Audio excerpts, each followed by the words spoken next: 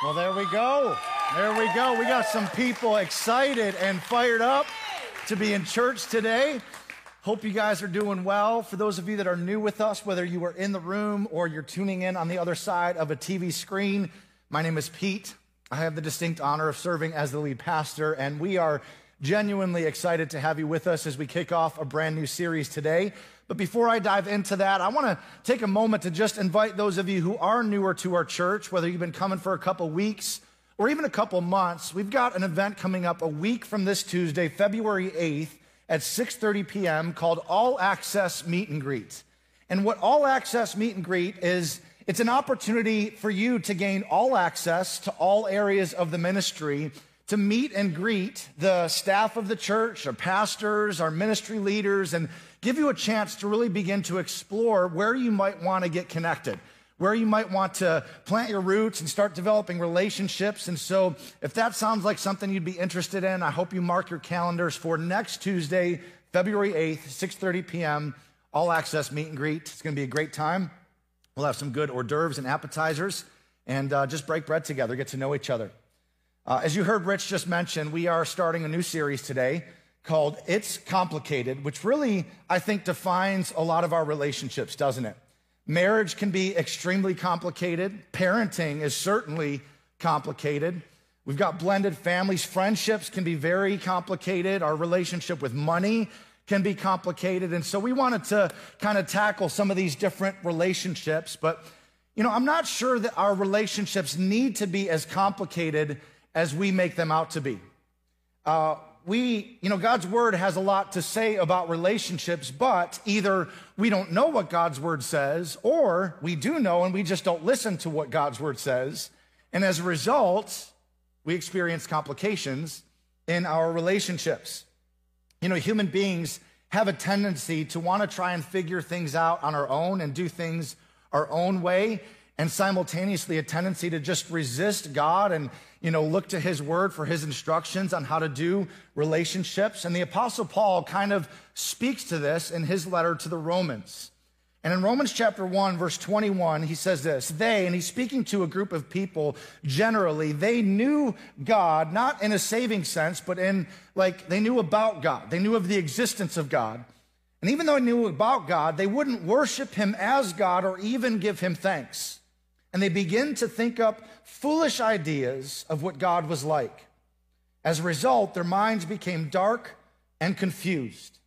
Claiming to be wise, they instead became utter fools. And in verse 25, they traded the truth about God for a lie.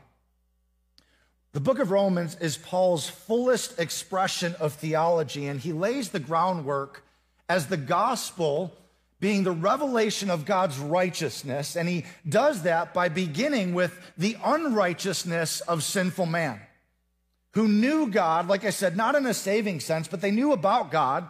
His evidence is around us in creation. They knew of his attributes, but they wouldn't worship God or ascribe value to God, because that's what worship really is. It's not just singing songs in church. Worship is giving value and worth to God as being preeminent above all else. And by refusing to do that, they started coming up with foolish ideas of what God was really like. They basically made up their own gods. And it says that their minds became dark and confused, which makes sense because God is light, and when you remove God, all that's left is darkness. Claiming to be wise, they became fools, he said. And not in the sense of being intellectually deficient, but in the sense that it's foolish to reject God. Even the most brilliant minds, if they don't honor God, miss out on the whole purpose of life and thereby become fools. And that's why it's important to be careful who you take relationship advice from, because if this doesn't describe our world today, I don't know what does. There are a lot of brilliant people out there, experts on different topics, including relationships. But if they have not acknowledged the lordship of Christ, any advice that people might give you on relationships is going to be missing the wisdom of the one who created mankind and created relationships. So I'm not saying that there isn't some wisdom to be gleaned from talking to non-Christian counselors if you're having relational, trouble, but they shouldn't be the only voices you're listening to. Just be careful on what voices you're letting speak into your life when it comes to the complicated relationship issues that you're having. And it says they traded the truth of God for a lie. So what I want to do throughout this series, and especially in today's foundational message, is expose some of the lies that we have been told and that we have believed when it comes to relationships, and give you some truth. Jesus said, you will know the truth, and the truth will set you free. And at the end of the day, it's going to be up to you to decide what you do with the information I present to you today. As you've heard me say dozens of times, information without application does not and will not lead to transformation. If you don't apply this message to your life, this will just be another message with information that you can leave it or take it. It's up to you. It's up to you to decide how you handle this message. But I hope you'll apply it to your life. As I heard one pastor say, in order for relationships to work, we've got to let the one who designed them define them. God is the creator of all things, including human beings and relationships. And if we want our relationships to work, we've got to let the one who designed us and relationships be the one who defines them. Today, I'm going to cover the very complicated relationships that many of us have with our pasts. And specifically, I'm going to address and talk about some issues pertaining to sex and sexuality. And so things might get a little bit tense up in here today. I know that talking about sexuality in church is an extremely touchy subject, and no doubt it is going to make some of you very uncomfortable, and that is okay. I want to acknowledge right up front that we are a church that has people who attend here every week from different walks of life and from different places in their spiritual journey. We've got some people here who've been following Jesus for the majority of their life, maybe 50, 60 years. We've got some people who've been following Jesus maybe just a couple of weeks. And we've got some people who attend here every week who aren't following Jesus at all, but are curious about faith or are interested in learning more about who Jesus is. We've got people who attend here every week who have very strong opinions and beliefs pertaining to sexuality, gender identity issues, same-sex attraction, LGBTQ community, all walks of life. And so you're going to hear some things today that you may or may not agree with. And if you are in that crowd, let me just say that I'm so glad that you are here today. So glad. We try to be a church where you can belong before you believe. You are welcome to come and explore faith while you wrestle with some very complicated, complex, polarizing issues. My prayer is that you would find us to be a church that welcomes you with open arms and loves you right where you're at. But as a minister of the gospel of Jesus Christ, I also feel a divine mandate and a responsibility to preach the word and to give you the truth, the whole truth. And there are things in the word that are extremely difficult to hear sometimes. And that includes even by me. Those of you that are reading through the Bible in a year with us right now are probably reading some things in Exodus saying, I didn't know that was in the Bible. Wait till you get to Leviticus. It gets even more interesting. There are some things in God's word that are extremely difficult to hear and to accept. And there may be some of you here today that won't like or won't agree with some of the things that I say and share. And my hope is that rather than you getting angry and upset and leaving and never coming back, is that you'll actually stay to the end and hear my heart, because what I want you to hear is how much God loves you, how much I love you, how much we love you. God's got a plan for your life. And I am open to having ongoing conversations with people who disagree with me. I've had conversations with people who are living in alternative lifestyles. I want to learn more. If you want to be heard and you want to dig a little bit deeper, listen, our door is open. Our door is open. I'm open to having those conversations. Because here's what I know. Culture has not been quiet when it comes to the issues of sex and sexuality. And the church shouldn't be either. I think the church has been quiet on this for way too long. In fact, growing up, the churches I grew up in, like the only thing that they talked about when it came to sex was that it was bad, dirty, and ugly, and you should save it for the one you love. That's a confusing message. Like the only thing that was mentioned was thou shalt not. But when I read the Bible, there's a whole lot in there that says thou shalt, and it's good. Like God created sex. He's a genius.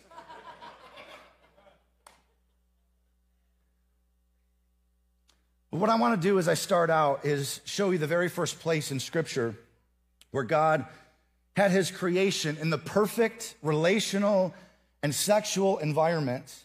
And in just the third chapter of the Bible, things get really complicated. If you know the biblical account of creation, God made Adam and Eve and placed them in the Garden of Eden. And if you didn't know, Eden means pleasure and delight. And that's exactly what it was. It was a place of pleasure and delight until the lies of the enemy enter the picture. Genesis chapter 3, verse 1. I'm going to show you 5 lies that the enemy gives. Now the serpent was more crafty than any of the wild animals the Lord God had made. He said to the woman, here's the first lie, did God really say that you must not eat from any tree in the garden? The woman said to the serpent, well, we may eat fruit from the trees in the garden, but God did say, you must not eat fruit from the tree that is in the middle of the garden, and you must not touch it, or you will die. Here's the second lie. You will not certainly die, the serpent said to the woman. For God knows, third lie, God knows something he doesn't want you to know because he's not for you, he's against you. God knows that when you eat from it, your life will be better. Here's the fourth lie. Your eyes will be open and you'll be like God, knowing good from evil. When the woman saw that the fruit of the tree was good for food and pleasing to the eye, and also desirable for gaining wisdom, she took some and ate it. She also gave some to her husband who was with her, and he ate it too. So they were both willing participants in this. Then the eyes of both of them were opened, and they realized they were naked. Now they had always been naked, but now all of a sudden there was a shame attached to their nakedness. So they sewed fig leaves together and made coverings for themselves because they wanted to hide. Shame and hiding always go hand in hand, and that's where some of you are at today. The next verse actually says that they hid from God, but what happens immediately after is absolutely beautiful because it says that God went looking for them, calling for them. And here's what's going to happen today. Some of you in this place are going to hear things in this message that are going to make you uncomfortable, feel ashamed, and want to hide. But what I want you to hear is the voice of God saying, where are you? I'm looking for you. See, he knows everything you've ever done. And just like he pursued Adam and Eve in the garden after they sinned, God is pursuing you in this place. He's not mad at you. He wants relationship with you, and he's coming after you. Now, pretty heavy topic today, so I figured I would start, speaking of being, afraid and naked, I wanted to start with a joke that I would tell you. There was once a pastor of a small church who used to visit all of the first-time guests that came to his church by going to the homes of people, and he would knock on the door, and if they didn't answer, he would stick his business card in the door, and on the back of the card was a Bible verse, and it was Revelation 3:20, which says, here I am, I stand at the door and knock. If anyone hears my voice and opens the door, I will come in and eat with that person and they with me. He thought that was a cute and funny way of just letting them know that, hey, I just wanted to break some bread with you, get to know you a little bit. Well, later that week, the next Sunday, after the offering plates were passed, one of his business cards was in the offering plate along with everything else, and another Bible verse was written on it. The lady that placed the card in the offering plate wrote Genesis 3:10 on it, which said, I heard you in the garden, and I was afraid because I was naked, so I hid.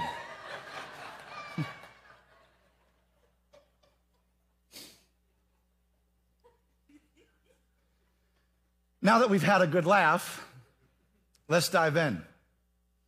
Genesis 3:1-7, there are 5 lies that I want to show you that actually happen in steps. And the first step leads to the second step. They build on one another second step leads to the third step, which leads to the fourth step, and ultimately that leads to the fifth step, which is a very dangerous place to be, and that's where some of you are at, but it's okay if you are, because I'm going to show you the way out today. The first step is that the devil gets us to question God's word. Did God really say? And the lie that we hear is God's word isn't totally true, at least not totally true today.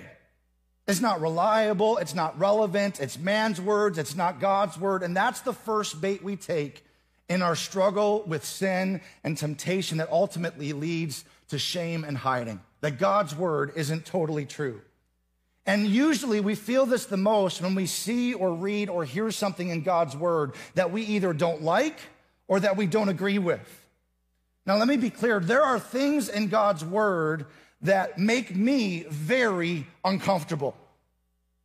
God's word confronts me to the core. It challenges me and constantly calls me to a place that I am not. If you never feel uncomfortable when you're reading God's word, then you're not reading it right. It should confront us. There are things that are extremely difficult for me to hear and read in God's word. We're going to read some of them today. There are going to be verses in this message that I've never preached on before. And I literally was in tears yesterday finishing up this message, feeling this weight of having to communicate God's truth in a way that still lets people know that they are loved. But there's a dilemma when this happens, when we see something that we don't agree with or that we don't like. We have two choices. Either we take God's word, if God's word is here and we're here, and we try to change it to make it fit what we like, what we think, what we feel, or we say, no, I'm going to change myself and my thinking to conform to what God's word says. That's the choice. And so if you're here today and you're like, yeah, I'm not sure I can get on board with that. I don't know if I like that. That's okay, and I actually think it's kind of supposed to be that way. Because in Isaiah chapter 55, God says this, "For just as the heavens are higher than the earth, so my ways are higher than your ways, and my thoughts higher than your thoughts." You guys, that has to be our starting point. That the finite mind of man will never be able to fully grasp or comprehend the infinite ways of our God. He is God. His ways are higher than our ways, and we will never fully understand why things are the way they are, why he says certain things, but he is God and his word is true. Let every man be a liar. His ways are higher than our ways, and God's word confronts us. And if we will not buy into the lie that God's word isn't totally true, and instead conform ourselves into what his word says, then our relationships will actually begin to work much better. The Apostle Paul wrote in 1 Thessalonians chapter 2, "We also thank God continually because when you received the word of God, which you heard from us, you accepted it not as human word, but as it actually is, the word of God, which is indeed at work in you who believe." Paul was thanking God because they believed and accepted the words that he had preached to them, not as a human word, but as the word of God, the gospel of Jesus Christ, the word of God, which was working in them who believe. And like Paul, as your pastor, I also continually thank God for those of you who not only receive the word, but accept the word, which is working in you. Let me put it this way. God's word works, but only when you receive it and accept it. Timothy Keller says this, "If your God never disagrees with you, you might just be worshiping an idealized version of yourself." It's true. Second step, the devil minimizes the negative consequences of sin. You're not going to die. You can eat it. The lie that he tells us is that choice won't hurt anything. You can do it. You can have it. And this lie finds its way into so many of our relationships, our marriages, our parenting, our finances, our dating. You don't have to listen to God. No one's going to know the difference. You're not hurting anyone. Solomon writes about this tendency that we have to ignore God's word and go our own way in Proverbs 14:12, when he says that there is a way that appears to be right, but in the end, it leads to death. And there's a whole lot of thinking out there in our culture today when it comes to our choices and our desires that sound right, that sound reasonable, that sound compelling. But if it contradicts the word of God, it will lead to spiritual death. And honestly, I don't feel a ton of pressure standing up on the stage today to convince you of this. For two reasons. Number one, it's not my job to convince you of this. It's just my job to tell you the truth and let the Holy Spirit convict you and convince you. Number two, I think life will eventually convince you. Because sin overpromises and underdelivers and eventually leaves you broken and hurting and ashamed. I think life will eventually convince you.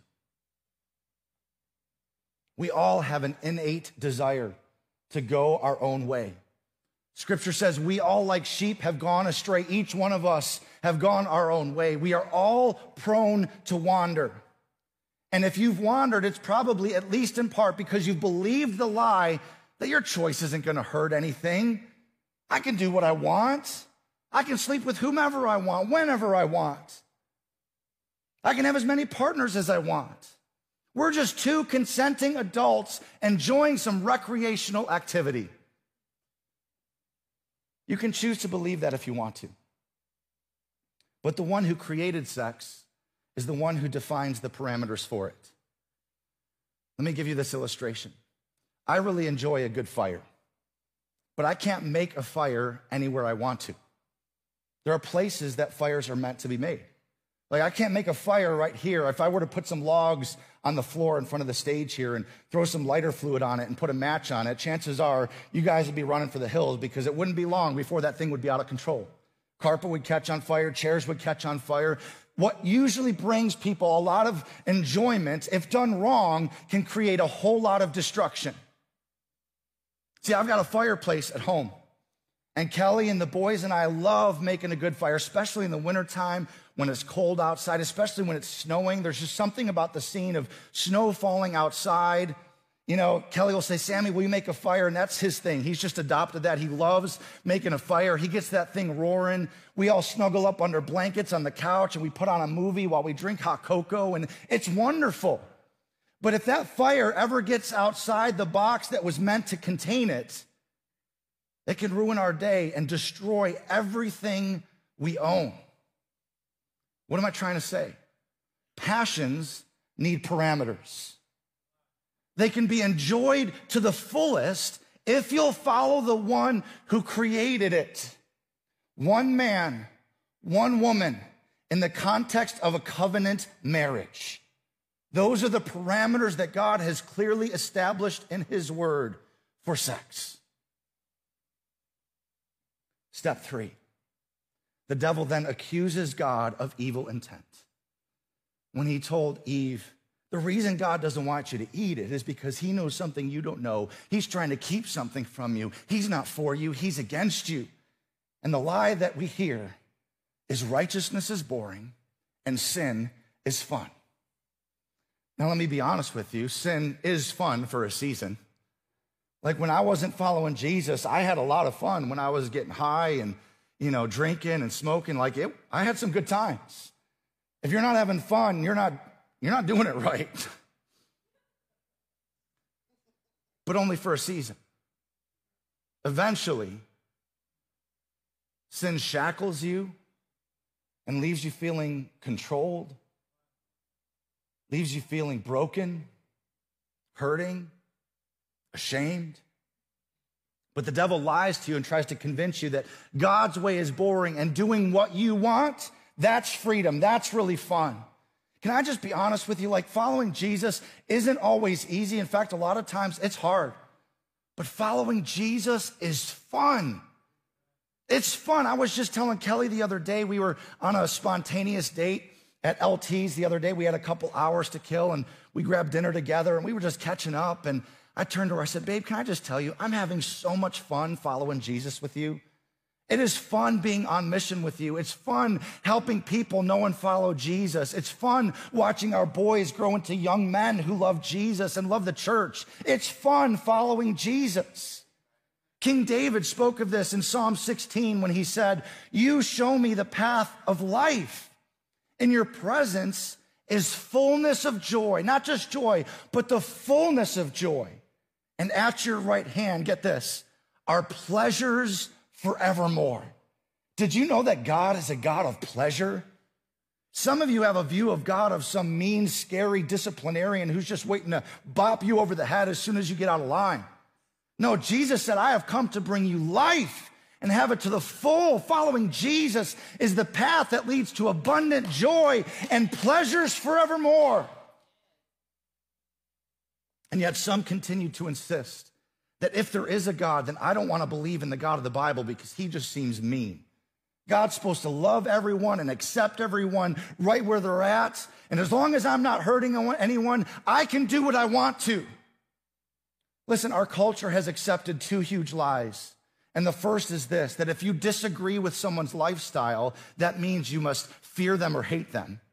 The second lie is that to love someone, you have to agree with every choice that they make or everything that they believe and do. And both are nonsense. The truth is, God does accept you just as you are, but acceptance and approval are two very different things.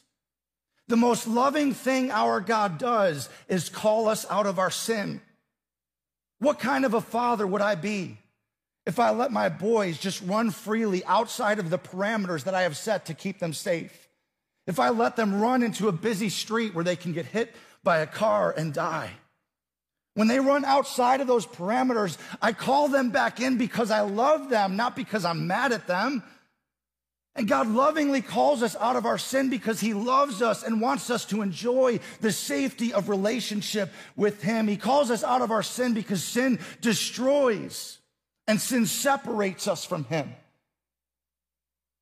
The most loving thing our God does is call us out of our sin. Step 4, the devil then advertises sin as beneficial. Not only does he minimize the negative consequences of sin, he says, no, this is good for you. Your eyes will be opened.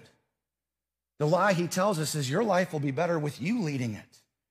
You deserve to be happy. No one has the right to tell you what you can or can't do. If it feels good, go for it. Listen, just because it feels right or feels good doesn't mean it is right or is good. Please don't follow your feelings, because your feelings, your flesh will tell you a whole bunch of stuff that it wants that feel good. If I followed my feelings, I wouldn't be married today. I wouldn't be your pastor if I followed my feelings. Your feelings will lie to you. When you're married, if you're in an argument with your spouse or you're in a rough season and you go to work and you see that attractive person who's paying you some attention, your feelings will tell you, you know what, I deserve better. I want to divorce my wife because I deserve someone who's going to pay some attention to me. You shouldn't follow your feelings. Parents, sometimes you get angry with your kids, and there'll be times where you just want to send them into the next zip code. You shouldn't do what you feel.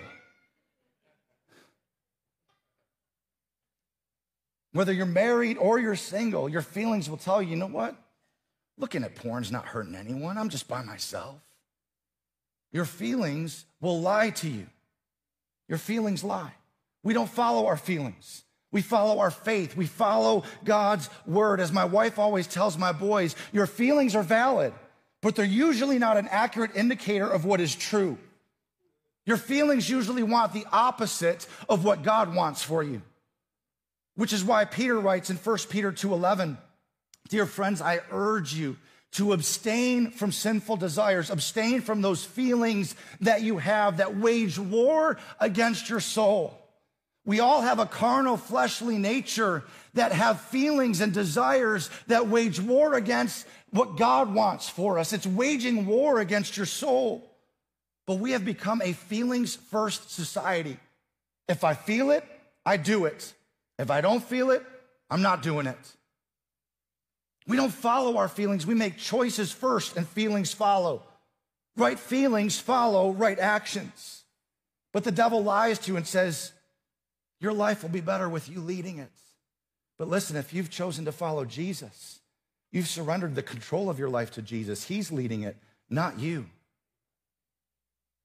Paul writes in 1 Corinthians 6, do you not know that your bodies are the temples of the Holy Spirit who is in you, whom you have received from God?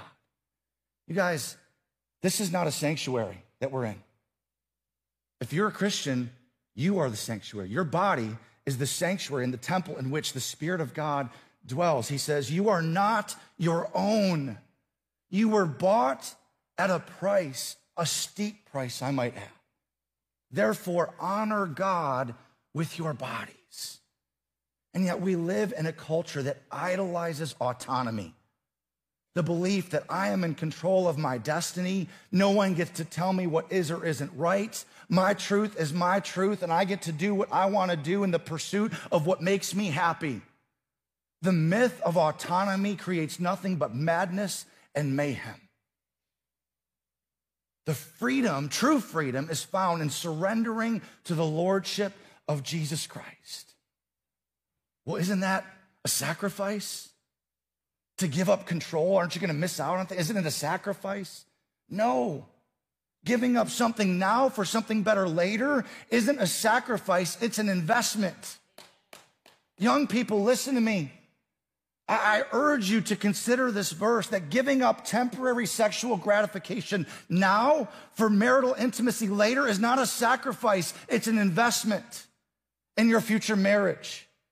Singles and those of you dating, you are not your own. Your bodies are the temple of the Holy Spirit. Honor God with your bodies. Those of you who are engaged, you may feel like, you know what? We've already committed ourselves to each other. We're going to be getting married in a couple months. We've already had sex. It's okay if we're having sex still. No, it's never too late to say, you know what? My body is not my own. He defines the parameters for sex, and he says that it's only within the covenant marriage that sex is acceptable. It's never too late to say, you know what? We're going to wait until we get married to have sex. And I know some of you think, you know what? This is so old-fashioned. It's fine. You can believe that if you want to. But the lie that your life will be better with you leading it is a lie. Your life will be better with Jesus leading it because blessings follow obedience. The last step in the devil's strategy, after he gets us to question God's word and minimizes the consequences of sin, he accuses God of evil intent and then promotes sin as being beneficial. The last step is that the devil uses sin to create shame that destroys future relationships. After Adam and Eve sinned, they realized what they had done. That shame set in, and that shame affected their relationship with each other, their relationships with their future children, and down on through the generations. And the lie that we hear when we feel that shame is, it's too late, run and hide. And that's where some of you are at today. You feel ashamed because you know how many partners you've had. You know how often you look at porn. You know that you've broken your marriage vows and have cheated on your spouse. You know the desires that constantly wage war in your soul about sexuality, and you're conflicted because you know that those desires are not in line with what God's word teaches about sexuality. You love Jesus and you want to follow him, but you feel ashamed at the things that you have felt, that you have thought, that you have done, and you think God's disgusted with me. It's too late. He can never forgive me. You think he's mad at you. And so your instinct has been to run and hide and find safety in the company of others who feel similar shame. And that shame then turns into anger against God because you think he's rejected you. And how could he judge me if he made me this way? I'm here to tell you that's a lie. God is not mad at you. He loves you. When Adam and Eve sinned, God pursued them. He called them, and God is pursuing you. And the anger that God has for your sin is not aimed at you. All the anger that God had towards sin was poured out on Jesus when he hung on the cross and took on the sin of the world. The wrath of God was poured out on Jesus in that moment, and all he feels towards you is love and a desire to be in relationship with you.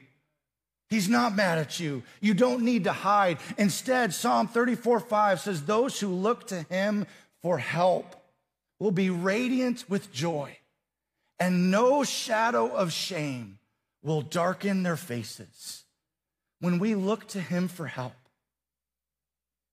even in our brokenness, even in our sin, he washes shame away. And some of you need to hear that today. For God so loved the world, he gave his son. While we were still sinners, Christ died for us. God is pursuing you. He is pursuing you even right now in this moment while you're hiding in shame. When you look to him for help, no shadow of shame will darken your face. And maybe some of you are afraid to do this because you tried before. Maybe you built up the courage once in your past to share your struggle or confess something to someone in a church one time. And rather than being loved and accepted, that church shunned you and shamed you and rejected you and turned you away. And because that church turned you away, you found a safe place in the world that said, come with us, we'll accept you, we won't judge you. And as a leader in the church, on behalf of the capital C church, can I just apologize to those of you who have had that experience for not having always done a very good job of demonstrating the love of Christ to you. I'm telling you, the church has gotten this wrong many times. We're people who've come forward and have built the courage to confess some things or say, man, this is what I'm feeling, this is what I struggle with. And rather than loving them, they rejected them. I long for our church to be a safe place where anyone come in. The broken, the hurting, people in sin, people in alternative lifestyles can come in and be accepted and loved just as they are. And when I say accepted, immediately some self-righteous people think, well, does that mean we're going to be soft on sin? Does that mean we can just let people live whatever kind of lifestyle they want to live? No, acceptance and approval are two different things. The most loving thing our God does is call us out of our sin. And I know that it will get messy. I know it's not always going to be easy. But I long for our church to look like Jesus, who came in the fullness of grace and truth. I want us to respond to people who are in sin the same way Jesus responded to the woman who was caught in adultery. The religious leaders brought her before Jesus, expecting that Jesus would uphold the law, which said she deserved to be stoned to death. And after he bends down and just draws some things in the sand with his finger one by one, all of her accusers just walk away, till all that's left is her standing there ashamed in front of Jesus. And he looks at her with all the love in his eyes, and he says, where are your accusers? She said, they've all left. And Jesus looks at her and says, neither do I condemn you. He led with grace. I don't condemn you. But then in the very next sentence, he says, now go and leave your life of sin. I want us to be a church that offers grace to everyone, no matter what kind of lifestyle they're living. But grace isn't just free forgiveness. Grace is also the power that enables us to walk away from a life of sin. Fullness of grace and truth. That's the kind of church I want us to be. So as our small groups are getting started this semester, we just had our Connect event last week. And those groups are going to be meeting maybe for the first time in the next week or two. Can I encourage you? Create safe spaces for people to be authentic and real. Don't recoil and react in shock when people have the courage to take the mask off and say, can I just be real and let you know what I'm struggling with? And maybe you'd respond by saying, hey, I get it. Thanks for showing me your scrapes and bruises. Let me show you some of mine too. And let's together figure out how we can use God's grace and power to overcome our struggles. And let's hold each other accountable to live lives that are worthy of the sacrifice that he made. Belong and become in community with authenticity. Let's be real. Let's have safe spaces. I want to close with this. There are 3 possible responses to this message. And the first is defensive rejection. How dare you? Who do you think you are telling me that the life I'm living is wrong? I can do what I want to. I was made this way. I can be who I want. I can do what I want. And you're right. You can. You have free choice. God made all of us with free will. We can choose his way or our way. And honestly, it's a lot easier for us to go our own way, to do what we want to. Jesus even said, broad is the path and wide the gate that leads to destruction, but narrow the way that leads to life. God never forces his will on anyone. We have the freedom to choose. But in that passage that I read to you in the beginning of the message from Romans, Paul describes the result of rejecting Christ. And these were the verses that I began to weep over when I put them in the message. 3 times in 5 verses, Paul writes, verse 24, God gave them over in the sinful desires of their hearts. Verse 26, God gave them over to shameful lusts. Verse 28, just as they did not think it worthwhile to retain the knowledge of God, since they thought it was foolish to acknowledge God, God gave them over to a depraved, foolish mind so that they do what ought not to be done. He let them do whatever they wanted, things that shouldn't be done. Not everyone who heard Jesus believed and accepted him. Not everyone who heard Paul preach believed and accepted Jesus either. Many rejected what they heard. And he says, God will give you over to your desires. He'll let you do whatever you want. But then in the next chapter, he very clearly lays out the consequences of that choice. Verse 5 of chapter 2, because you are stubborn and refuse to turn from your sin, you are storing up terrible punishment for yourself. For a day of anger is coming when God's righteous judgments will be revealed. He will judge everyone according to what they have done. He'll give eternal life to those who keep on doing good, seeking after the glory and honor and immortality that God offers. But he will pour out his anger and wrath on those who live for themselves and who refuse to obey the truth and instead live lives of wickedness. And if there is anyone in here today that rejoices at the thought of God's wrath being poured out on someone, you are not operating in the love of Christ. If I can be honest with you, I don't like these verses. They terrify me. I wish they weren't in the Bible. These were the verses that I went back and forth and wrestled with myself. Should I put these in? Should I not put them in? But I wouldn't be doing anyone any favors if I omitted the very real consequences of rejecting the grace and mercy of God in Christ Jesus.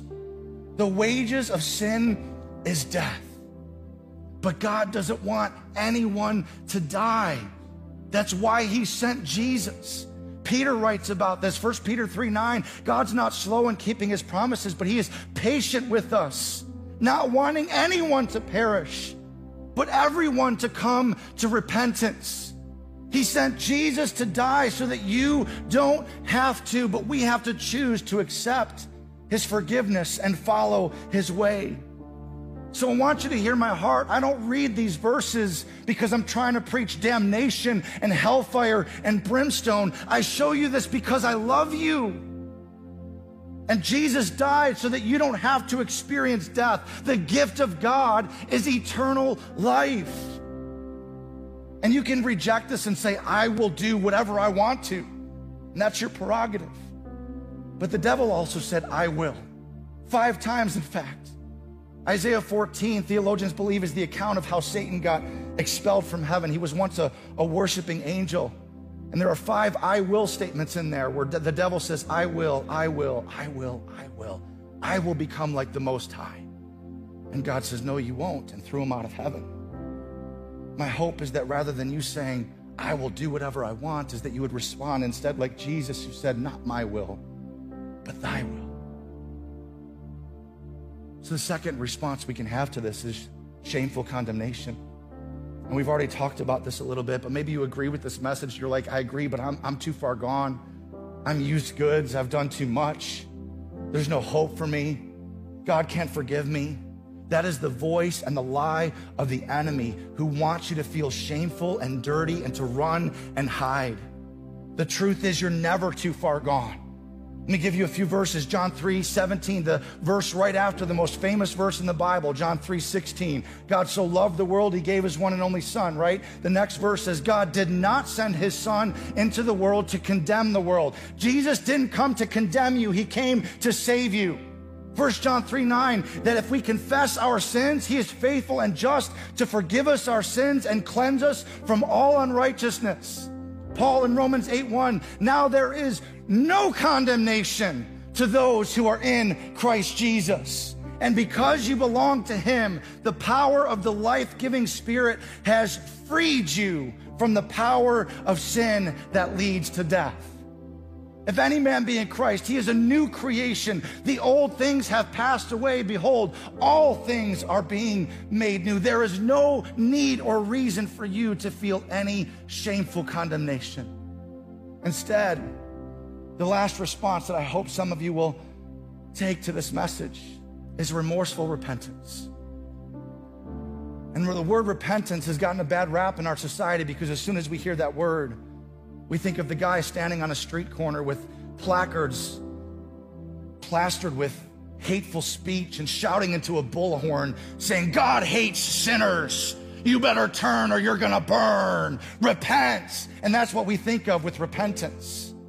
But the word repent in the Bible is a beautiful term. It actually means two things. It means, first of all, to change your mind, to change what you used to think about what you're doing, to change what you think about who God is and what his word says. And then once you change your mind, the second thing it means is to change direction. I'm not gonna follow my way anymore. I'm gonna turn around and choose to follow his way. That's repentance. And that happens when we begin to feel remorse over our sin, and specifically the cost that he had to pay to purchase your forgiveness for that sin.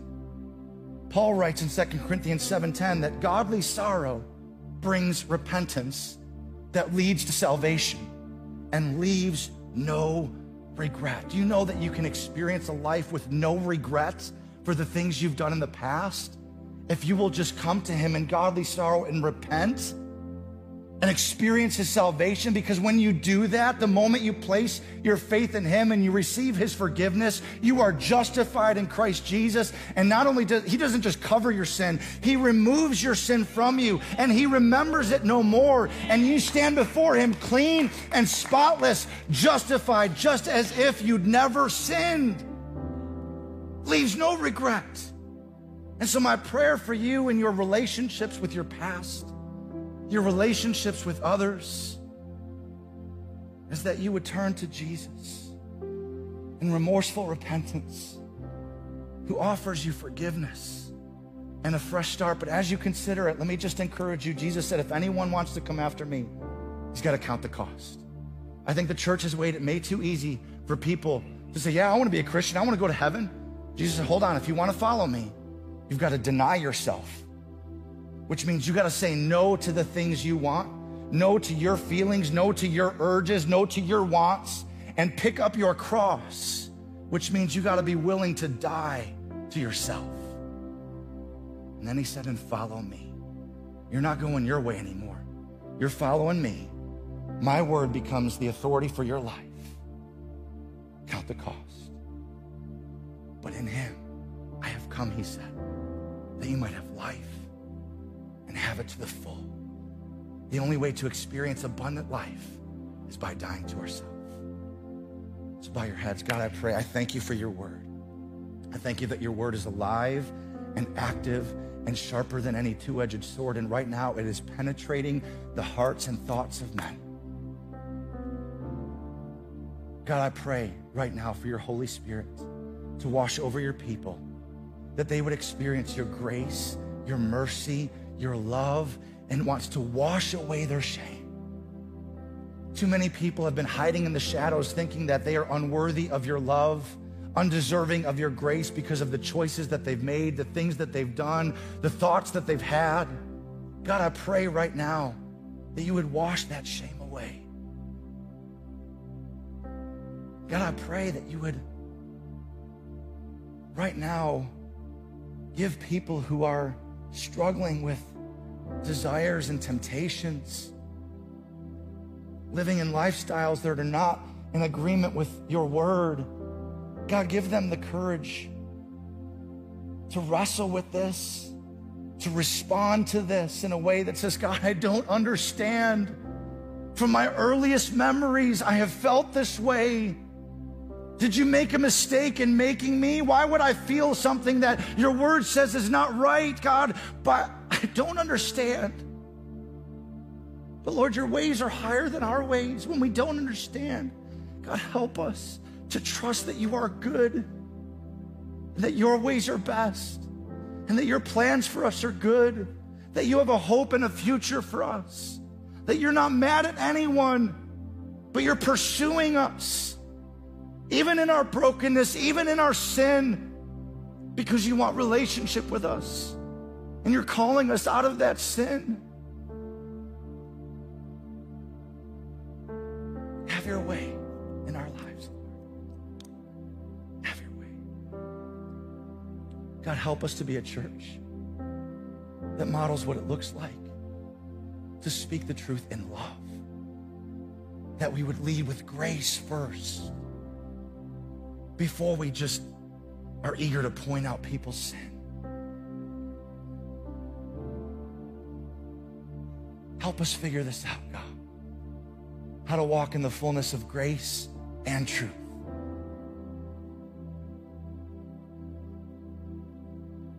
I don't want to pass up this opportunity for those of you who came in here today far from God, but realizing that you don't want to be far from him anymore. You want relationship with him. And even though you wrestle with some things that are in his word and you don't understand, you may not even agree with it all, but this morning you are counting the cost. You're realizing, okay, if I'm going to follow Jesus, I've got to say no to some things that I've been feeling and be willing to die to those things, but trust that in following him, I will find eternal life.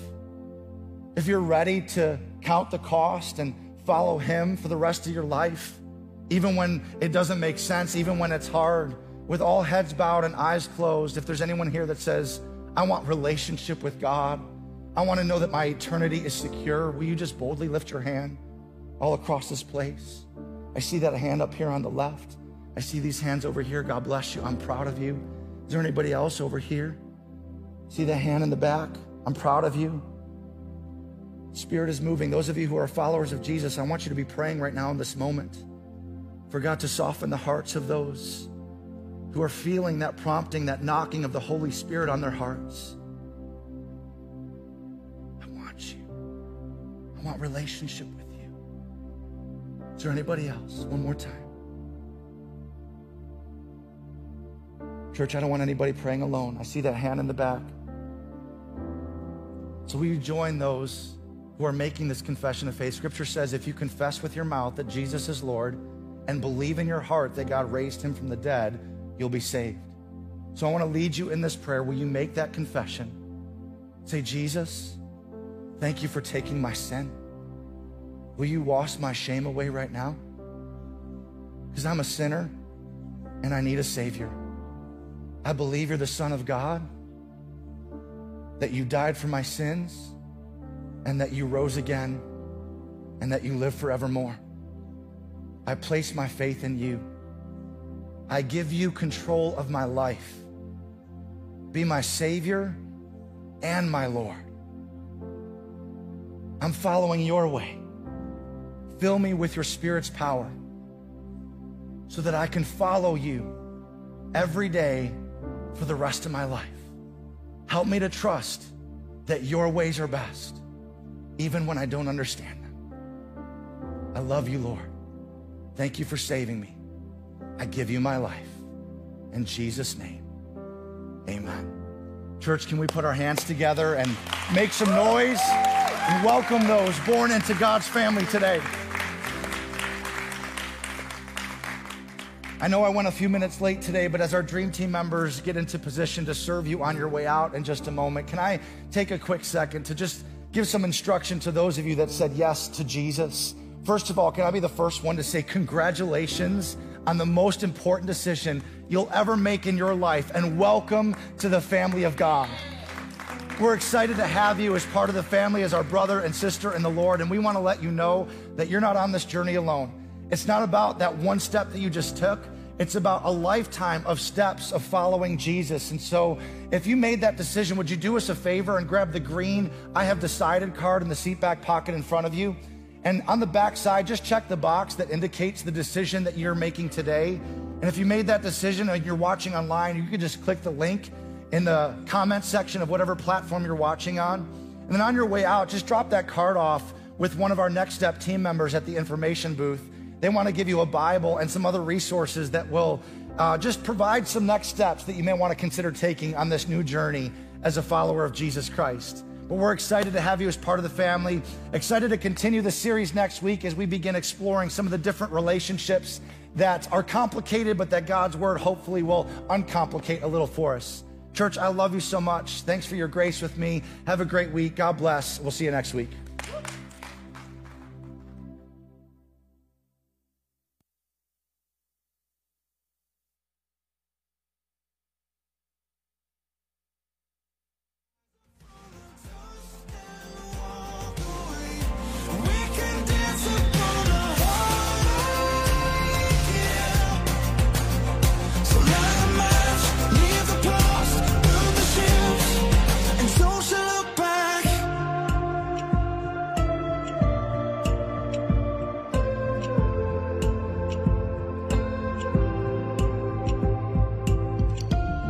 Don't let it arrest you. This fear of falling again. And if you need a refuge, I will be right here until the end. Oh, it's time to burn the ships, cut the ties, send a flare into the night. Say a prayer, turn the tide, dry your tears and wave goodbye.